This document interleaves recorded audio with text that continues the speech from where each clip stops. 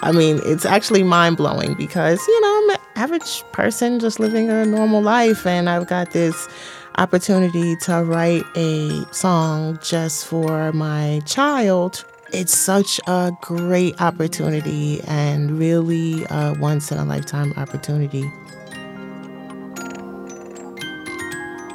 Welcome back to Cadence, the podcast where we ask what music can tell us about the mind. This season, we're delving into the different ways that music influences us, from the lullabies we heard as babies to the music that helps us choose a president. For better or for worse, music has the power to bring us together, pull us apart, and make us do things we never thought we'd do.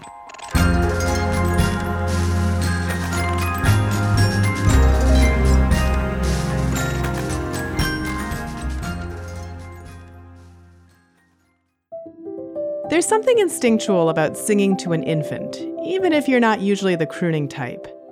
I was never really that into kids, and I wondered for a long time if I wanted any of my own. But when I finally had a son, nature kicked in, and I found myself discovering all kinds of soothing techniques that I didn't know were effective. Rocking, swaying, shushing, but mostly singing. I'm an opera singer, so the singing itself wasn't new to me, but sometimes it was hard to know what or how to sing to him. I remember one evening when he wouldn't stop crying, and my partner started singing Yellow Submarine, only because it was one of the few songs he knew by heart. That ended up being one of our most frequently used lullabies, and it's still in the rotation. Our son is almost 6. There's evidence that lullabies aren't just soothing your kids when you sing to them, but that they might also be helping you at the same time, that they might be part of the healing process for caregivers. Choosing to care for a baby is not easy. There's often trauma and loss involved, even if everything is fine. Parents might be losing the potential of a carefree future. There could be physical or psychological pain. You've chosen to care for a new being whose very survival depends on you. And there's research that suggests lullabies can also soothe the mothers who sing them, inducing measurable physiological responses that ease their stress, calm their bodies and their minds. Traditional lullabies with surprisingly dark themes, falling cradles, faces waiting in windows, monstrous alligators, baby-eating crabs, might not have been written to scare kids to sleep, but to help parents process their complex postpartum emotions. In this episode, we'll talk about the role that music plays in the family home, from before a baby's birth to their transition into adulthood. We'll hear from 2 parents who wrote and recorded a lullaby for their son with the help of a classically trained musician, and from a researcher who studies the impact of music on the relationship between teenagers and their parents. We'll see just how powerful music can be in our family life. Getting pregnant can be a great joy for a woman, or it can be devastating. Pregnancy brings along with it such profound life changes that an unexpected pregnancy can leave a person, especially if they're still a child, with their dreams totally dashed. Turning that bad news into something positive is really hard. And for teen moms, it can be especially difficult to bond with their unborn child, even if they decide to keep it. Enter the Lullaby Project. It's run by Carnegie Hall. Tiffany Ortiz is the director of their early childhood programs. The Lullaby Project began in 2011, and it was actually in response to some staff at Jacobi Medical Center who, after seeing some other songwriting projects that we had there, they approached us and said, well, we're working with some pregnant teen mothers, and we just wondered, what would a music program look like? Could it help them bond with their children? And we said, sure, let's think about that. And so we started to really think about what the role of lullabies would be in families' lives, and thought about what it would look like to have a songwriting project centered around writing individualized and personalized lullabies that parents could write for their children. In his book, How Music Works, musician David Byrne says music used to be something that people participated in making, but the recording industry made it possible for us to listen to music wherever, whenever, passively. You might have a Spotify account and sing songs sometimes, but how many have you actually tried to write? At the end of the day, we want parents to be able to express their own words, their own love, their own musical ideas in this song. And I think there is a little bit of pressure when you're coming into this experience for the first time to feel like, oh, well, I want it to be good. I'm surrounded by these incredible musicians, and I'm not, a singer by any means. But the fact of the matter is that everyone has inherent musicality. Everyone, even when you see parents talking to their young infants, they're already vocalizing things in a very musical way. And that's something that is so ingrained to us as human beings that, we need to sort of dispel this idea that we're not good enough to be musicians, because we all deep down are and have that capacity to express our love for the people around us through music. Music plays a primal role in our culture.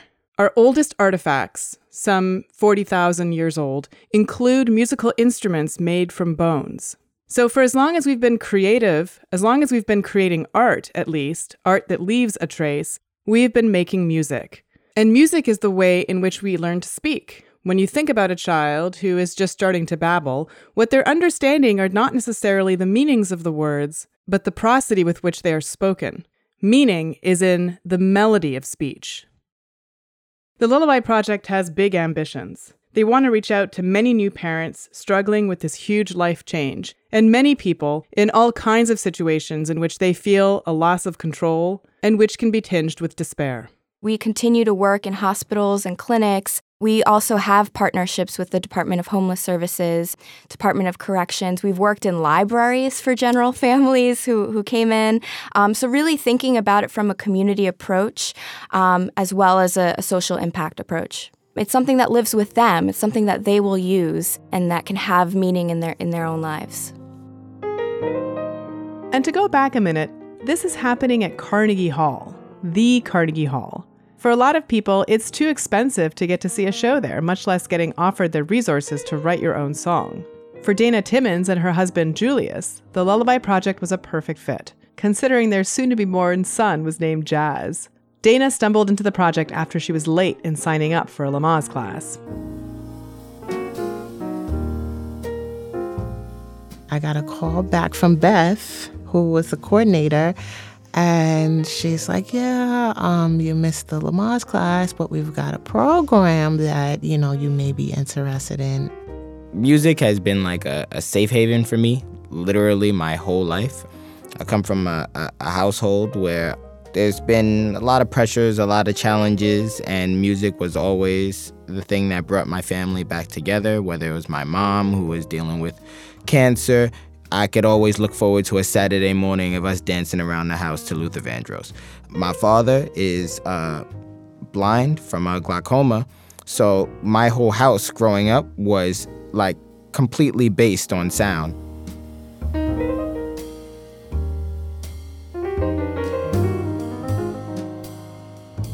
Being pregnant is supposed to be one of life's highlights, naps and glowing and smiles, but for many women, it's not. It's painful, it's uncomfortable, it's scary. I remember there was another participant who, in her song, she was basically expressing that she was scared and that she's not afraid anymore. And she was, it was basically, hurry, I'm not afraid, was part of the chorus. And becoming a first-time parent is such a life-changing event that to have the support of other first-time parents who were maybe feeling, nervous as you were or scared is sometimes all you need. Our song for Jazz is a little bit more up-tempo. It is very joyous, and like you said, those aren't all the emotions that come with having a child. So when I do listen to that other song, that's the first song on the project that made me cry. The first song on that project that made me cry is the one because I thought to myself, like, I am scared. I might be writing about how happy and how great of a time this is going to be, and I know it's going to be a great time, but there still is fear, and to not address that wouldn't be fair. So I have to. That's why I love listening to the project in full, because I get a little bit of what I may have felt at the time, and then maybe a little bit of what I felt 10 minutes after, and then maybe a little bit of what I felt the month after, because all of us parents are sharing in this experience together. By the way, I never got to my Lamaze class. Just to put that out there. Never made it. Yeah. Never got to it. Neither did I. Yeah, okay, great.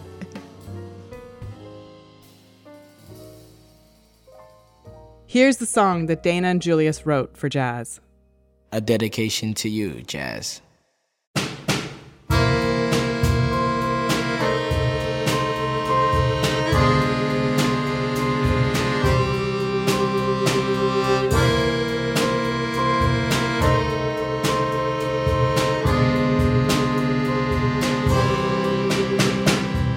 Jazz, you are the joyful song of my heart.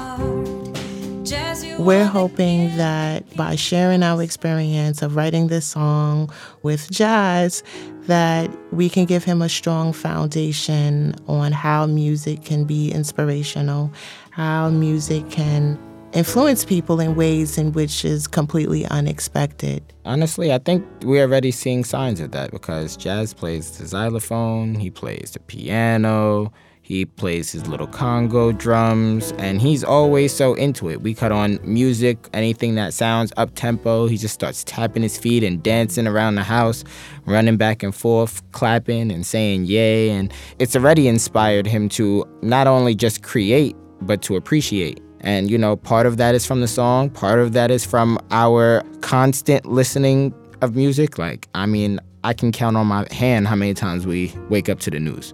Like, we wake up to positive vibes and positive energy that is produced through jazz. You know, like that is, I guess you could say, shown in jazz.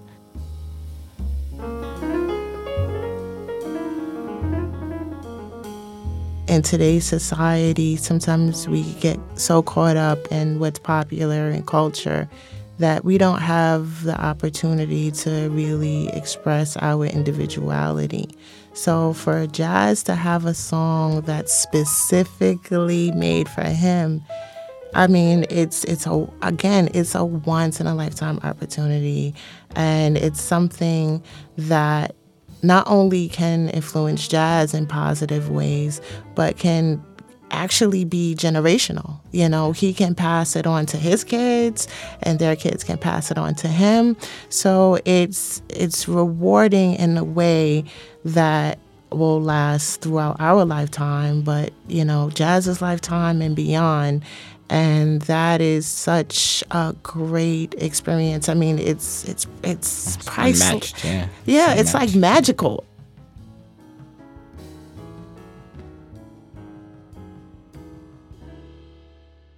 Despite how magical your kid may be as a baby, eventually they'll become a teenager. Raising a teenager brings new gifts and an entirely new set of problems, some of which a lullaby probably can't fix. And even if it could, your child's teenage years are usually ones in which they start to grow apart from you. Sandy Wallace and Jake Harwood from the University of Arizona are doing research suggesting that experiencing music during adolescence might be even more important than music when your kids are really young.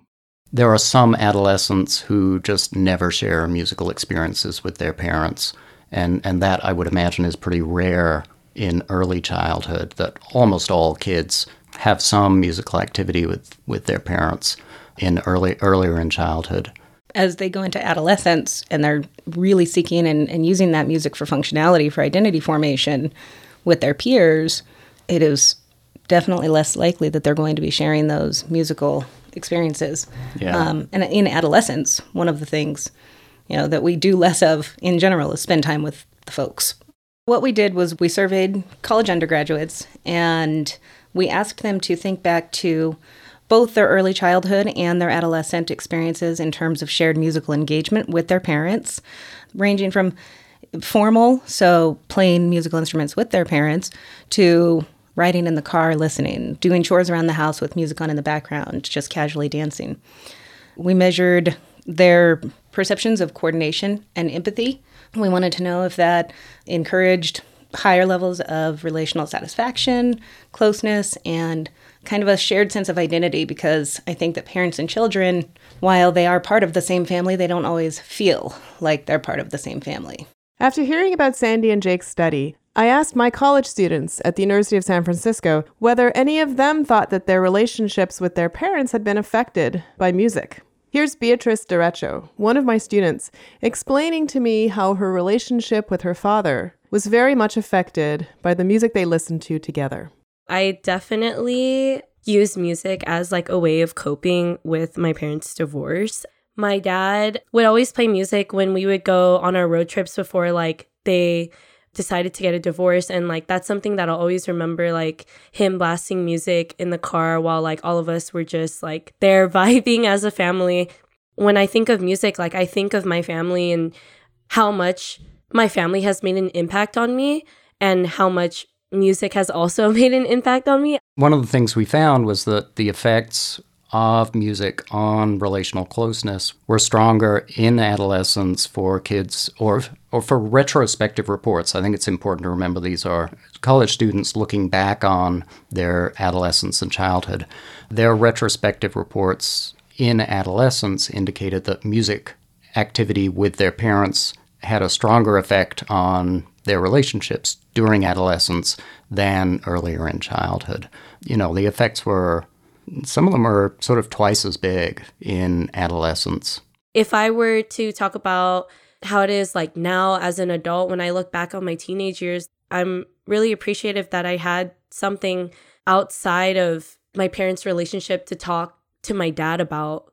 We put this huge focus on musical interaction when our children are young, and while it's important for cognitive development, you know, the patty cake games, those types of musical interactions, I think it's really important for parents to also remember as their children age to really capitalize on moments to interact with their children in a musical way throughout the course of life. Wallace and Hardward aren't saying that music isn't still important when your child is young. It just might be important in a different way.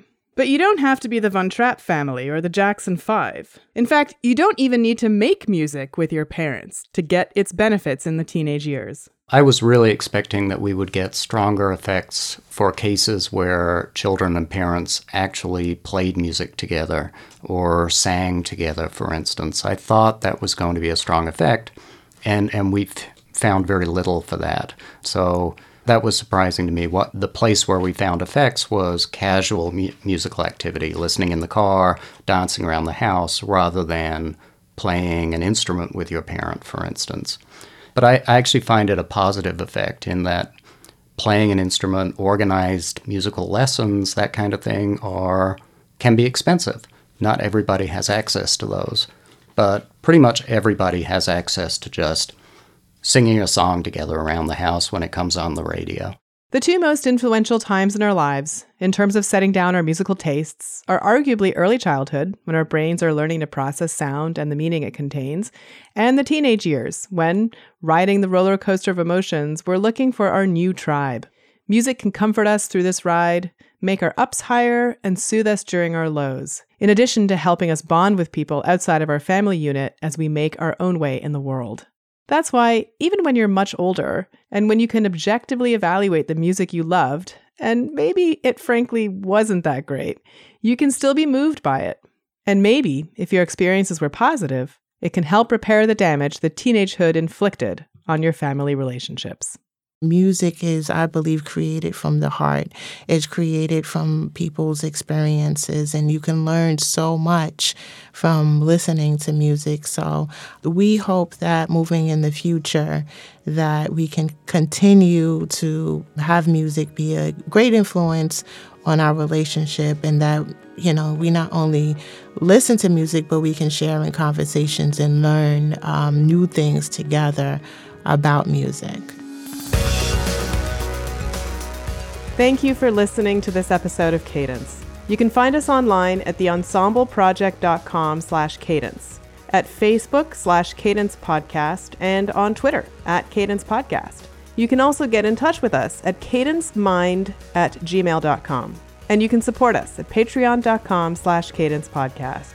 Cadence is produced by Adam Isaac and me, Indre Viscontis. I also created and write the show. Production assistance for this season comes from Scott Lowry and Katie Lindhart. Some music in this episode was provided for us by acclaimed New Zealand composer Rian Sheehan. Check him out at riansheehan.com. You can find me on Twitter at Indrevis. Cadence is generously supported by the Germanicos Foundation.